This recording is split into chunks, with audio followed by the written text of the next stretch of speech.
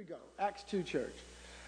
I'll say this about church and the Acts 2 church is that when you think of church, I don't know what comes to your mind. Maybe family, maybe weddings, maybe funerals come to mind, maybe youth camp comes to mind. There's maybe a whole lot of things that come to mind when you think about church. But what does God want you to think about church? And the reason that I believe God put this on my heart for us to just talk about the Acts 2 church and us building an Acts 2 church is because of everything that comes along with that.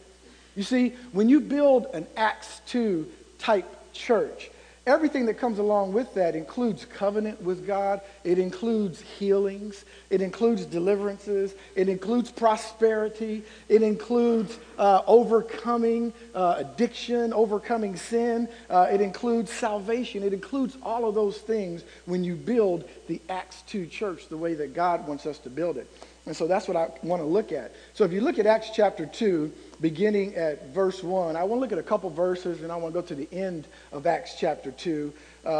Looking at Acts chapter 2, we should have that up there, yeah. Acts chapter 2, verse 1 says this: when the day of Pentecost fully come, they were all on how many accords? One accord in how many places? One accord in one place. And suddenly there came a sound from heaven as of a mighty rushing wind, and it filled the whole house where they were sitting. Then there appeared to them divided tongues as of fire. One sat upon each of them, and they were all filled with the Holy Spirit and began to speak with other tongues as the Spirit gave them utterance. Drop down in that same chapter to verse number 40. Look at how the church grows. Peter preached from there, but look at verse 40. It says, and with many other words he testified, talking about Peter. He testified and exhorted them, saying, be saved from this perverse generation. Then those who gladly received his word were baptized, and that day about 3,000 souls were added to them. And they continued steadfastly in the apostles' doctrine and fellowship, in the breaking of bread, and in prayers. Then fear, means reverence, came upon every soul, and many wonders and signs were done through the apostles. Now all who believed were together and had all things in common, and sold their possessions and goods, and divided them among all as anyone had need. So continuing daily with one accord in the temple, and breaking bread from house to house, they ate their food with gladness and simplicity of heart, praising God and having favor with all the people. And the Lord added to the church daily those who were being saved. You know, there's a lot in there. And I really believe that, you know, we do church today in the 21st century. I really believe in the simplicity of the first church there in Acts. You know, there's a simplicity, I think, that we miss sometimes. You know, they preached the gospel. They were in the presence of the Lord. They were on one accord. Now, that doesn't mean that they all agreed on everything. I mean, there were some sharp disagreements.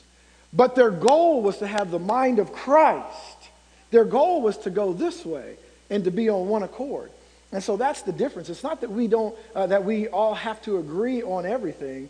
But it's just that I'm not trying to prove to you that I'm right, and you're not trying to prove to me that you're right. We're both trying to see what Jesus is saying about the situation. It's a humility. It's a submission. And so there's a simplicity. They preached the gospel. They were on one accord. God added to the church daily.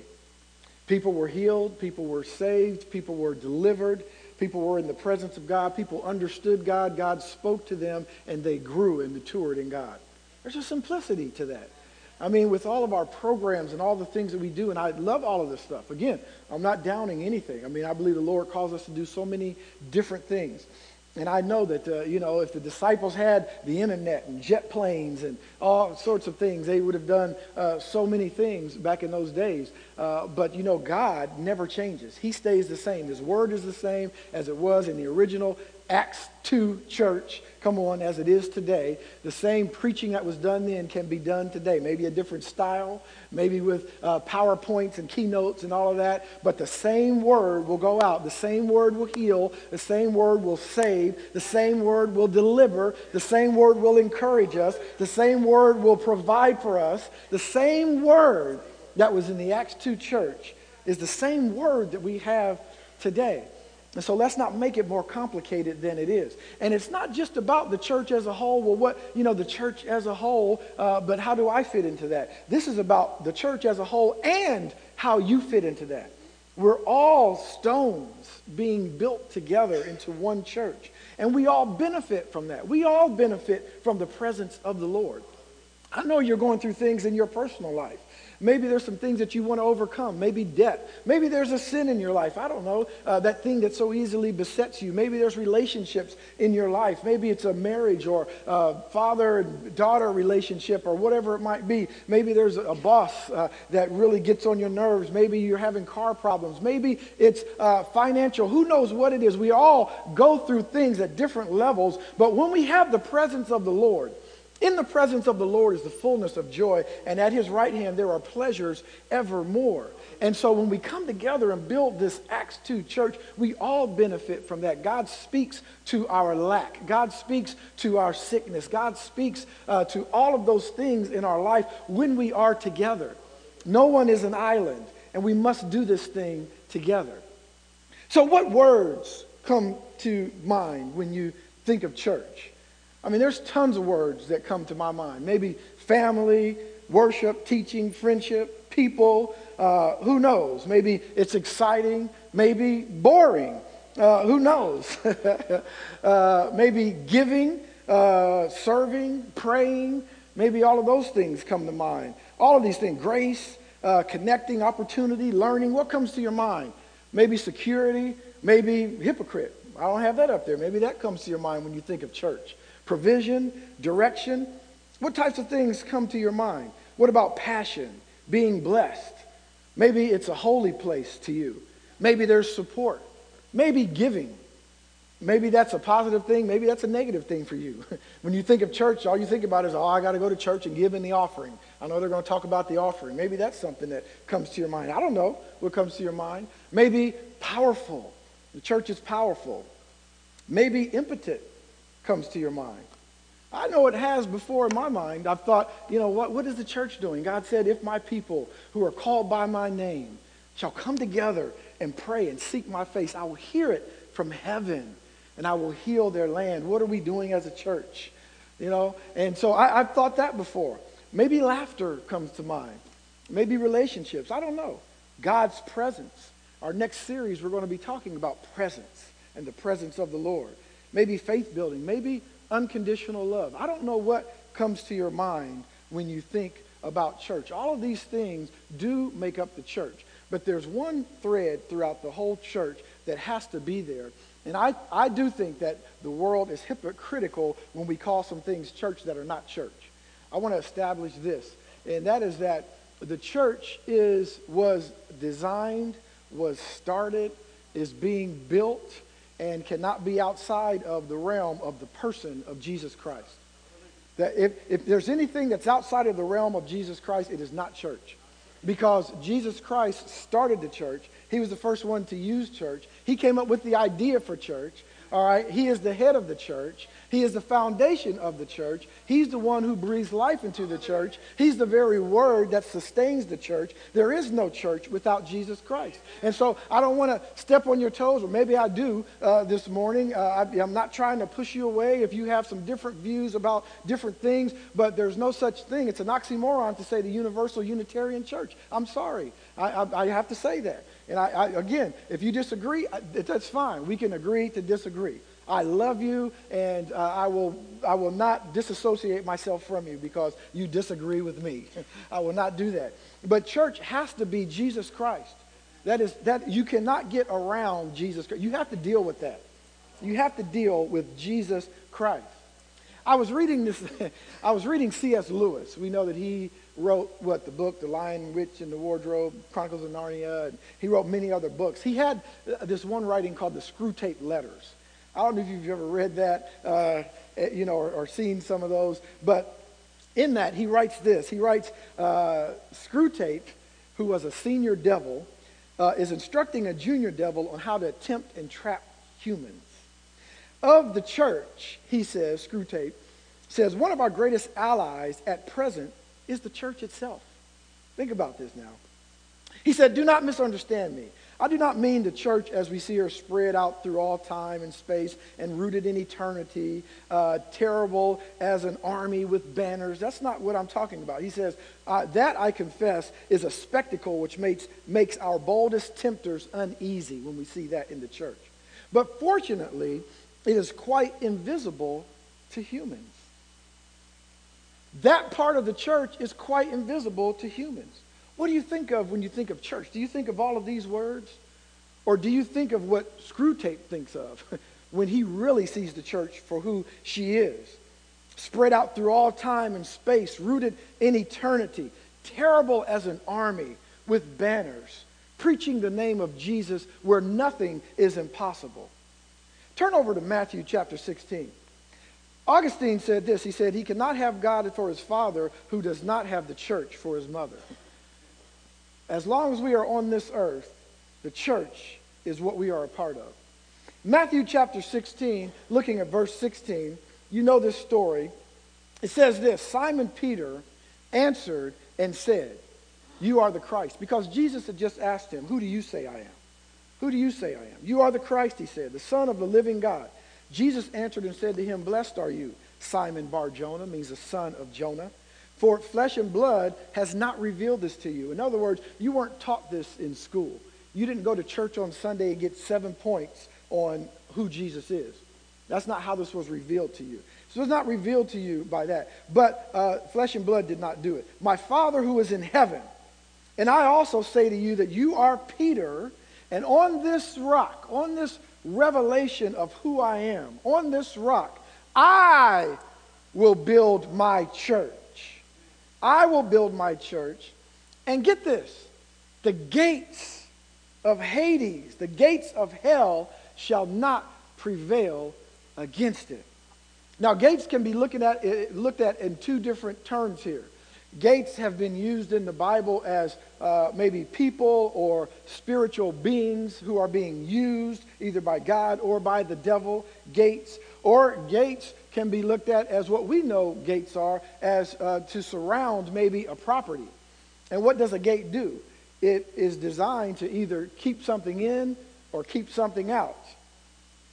So as I think about that, when I look at this and really digest this scripture, as he says, I will build my church on this revelation that Jesus is the Lord, that Jesus is the Alpha and the Omega, Jesus is the Messiah, Jesus is the Lion of Judah, Jesus himself is the Rose of Sharon. Jesus was here before it all began, and he'll be here after it's all over. Jesus is all in all. If you have that revelation, I'll build my church on it, and the gates of hell shall not prevail against it. You know what it tells me? It tells me that in that word for gates there doesn't mean the gates that where people are being used as gates. It literally means fence, a gate that's meant to keep something out. So it's not where the gates of hell are coming against you on the offense, and I'm trying to not let the gates of hell prevail against me. That means you're on the offense, and the gates of hell can't keep you out. They can't keep you down. They can't stop you from doing what God has called you to do. The devil can put up a gate. He can put up a fortress. He can put up a fence. But guess what? With the power that God has put in you, you'll go right through it. I will build my church, and the gates of hell shall not prevail as we move forward as a church. You're on the offensive, church. You're not a defensive church. You're not an impotent church. The Acts 2 church was out there doing it. Come on, somebody. The Acts 2 church was doing it. They sat and they waited for the Holy Spirit to come. And they were all on one accord. And when the Spirit came, they had power. They had power to be witnesses. They had power to do what God had called them to do. And so think of yourself that way now, church, and not as some passive church that just waits. Oh, let's just wait. Let's just pray. And let's just hope that things would work out. We're just from the back and from the shadows. We'll just pray and just hope things work out there in the world. You know, the president and the Congress and the mayor and welfare and whatever programs are out there and all these kind of things and the universities and institutions and all of that. They're doing what they're doing and they're making it all happen. We're just in the back praying for them that it would happen. No, church, you are the forefront. You are the example. The world is to look to you to see how to do things, how to love each other, how to do a program. The world should be looking to you to see how to do a program. You and I, how to do it. How do we help people? How do we get them jobs? How do we do all of those social things? Guess what? People say, well, the church is a separation of church and state.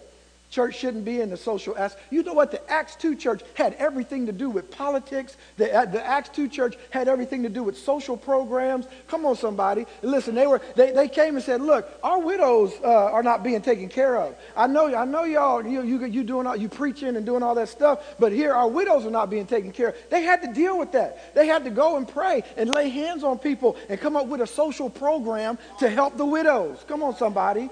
We're to be in all of it. We need some Christian senators and Christian doctors and a Christian president. Come on, somebody. We need to have our fingers in all of that. All of that. The Acts 2 church was in it. They were in it. 1 Corinthians 3, 9 and 10 says, for we are God's fellow workers. You are God's field.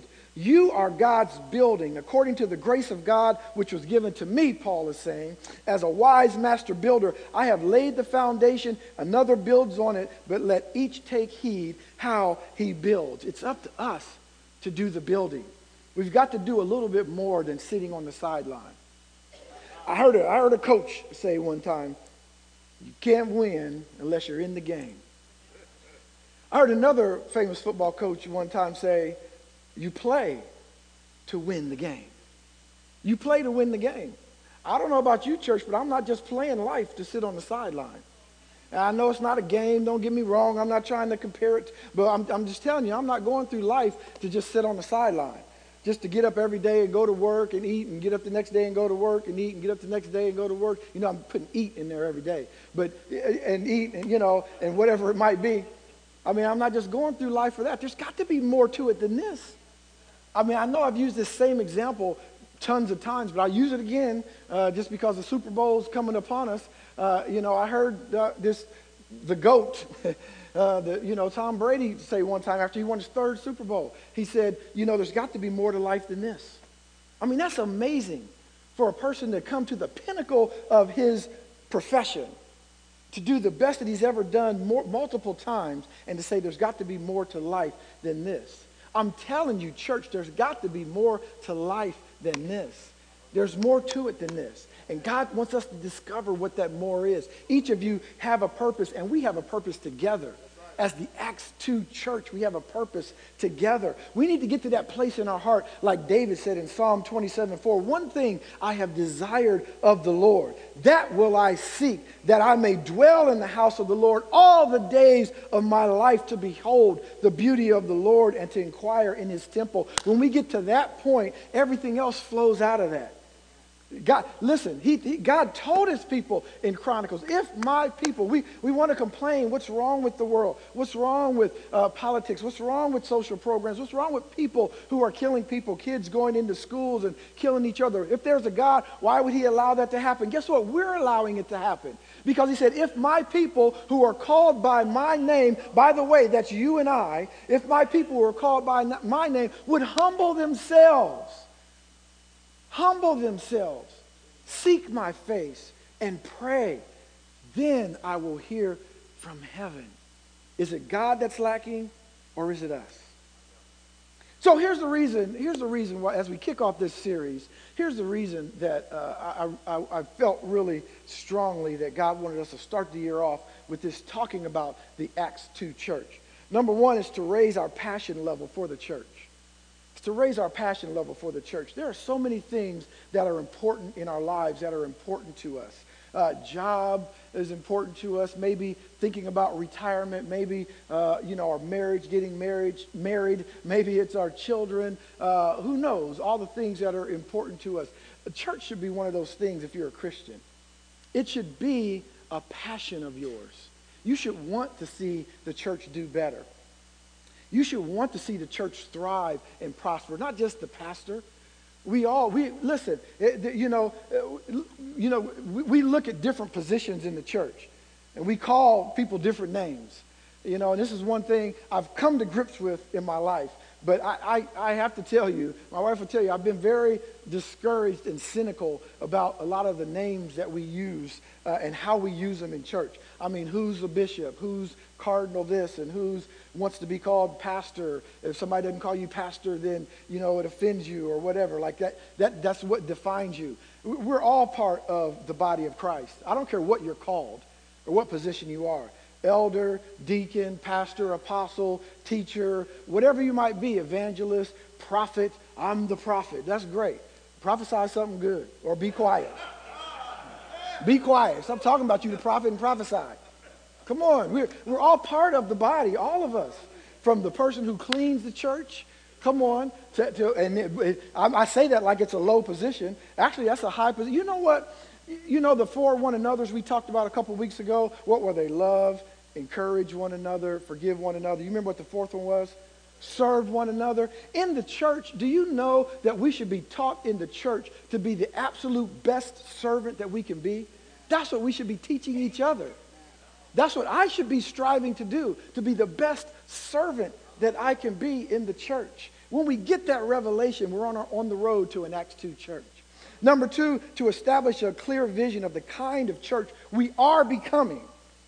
Notice I didn't say we will become one day. We are becoming. Even today, you may not see it, but we are becoming this church. We are becoming the Acts 2 church. And by the way, don't forget, I'm not saying these things just so that they can benefit you personally, but I will say this, it will benefit you personally. It will benefit you personally to be part of an Acts 2 church. It will benefit you. Number 3 is to bring healing to the hearts of those who have been hurt in or by the church. The church has offended people. As much as I love the church, we have to realize that, yes, we have. We have offended people. And if you don't feel like you're wrong, I was telling my son, we had a good conversation last night, and I was recounting to him this story I've told here also before about an older lady who is in Coudersport, Pennsylvania, true story. And she had a cuckoo clock. Some of you may remember this story. She had a cuckoo clock on the wall, and she was a longtime member, a pillar of this church up here, Coudersport, Pennsylvania. And this one Sunday, some young people came to the Lord. Young people got saved in their early 20s, late teens. 6 or 7 people got saved. And she invited them over her house for dinner after church that Sunday. So they said, yeah, they were so excited. They were on fire for God, and they knew that she was a pillar in the church. She had been there, and she had a lot of wisdom, so they went over to her house for dinner, and one of the young men noticed a cuckoo clock on the wall because, at 2 o'clock or whatever it was, a little bird came out, said cuckoo, went back in. And so what happened is this guy got offended. This young man was offended, and he said, listen, that's an idol. This thing on the wall is an idol. So this lady who had been probably saved longer than he had been alive, easily, okay, what could she have done? Maybe she could have gone to Scripture and shown him maybe that this is not an idol, or, talked about liberty in the Scripture. She could have done a lot of things to teach him. That was a good teaching moment for her when he said that. But do you know what she did? She took the cuckoo clock down off the wall while he was over her house. Even though she could have proved him wrong in her mind and herself right. But instead of doing that, why do we always have to be right? I'm going to tell you what the Bible says. Not the B-I-B-L-E, the B-I-V-A, the Bible. I'm going to tell you what the Bible says, and I'm not going to hold back. I'm just going to let you know because the Bible says it. We think just because the Bible says it, we can say it any kind of way and hurt people's feelings. See, it's also the Spirit. You know, Jody, you told me. It's the Spirit and how we say things as well. We offend people and we push them away. And we say, I don't care. People, if they come in this church, I don't care how they feel.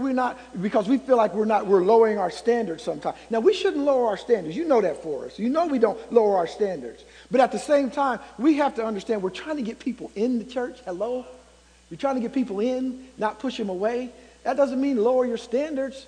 But what it does mean is to have some compassion and some empathy for people. At least validate their concerns. We heard that with the millennials. Validate their concerns. Validate their concerns. And so we got to stop pushing people away. And so we want to get to a place where we heal. We heal those hurts and reconcile.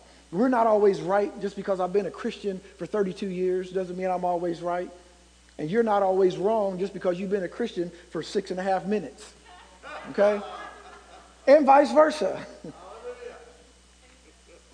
Number 4, to convince a new generation. This is on my heart. To convince a new generation that the church is worth giving your life for, young people. This is why I'm starting this series as well. To convince a new generation that the church is worth it.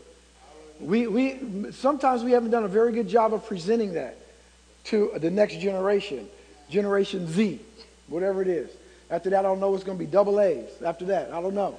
But sometimes we haven't done a good job in presenting and convincing this generation that this is worth giving your life for. Because if you give your life for it, God's given his life for you already. And he had a lot more to give than you. A lot more to lose, I'll put it that way. But he didn't lose anything. He gave it all for you.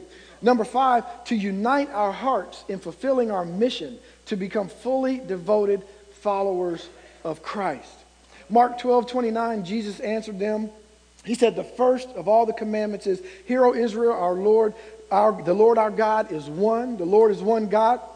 You shall love the Lord your God with all of your heart, with all of your soul, with all of your mind, and with all of your strength. In other words, we want to get to the point where there's nothing left out. Nothing left for us. We're not holding anything back.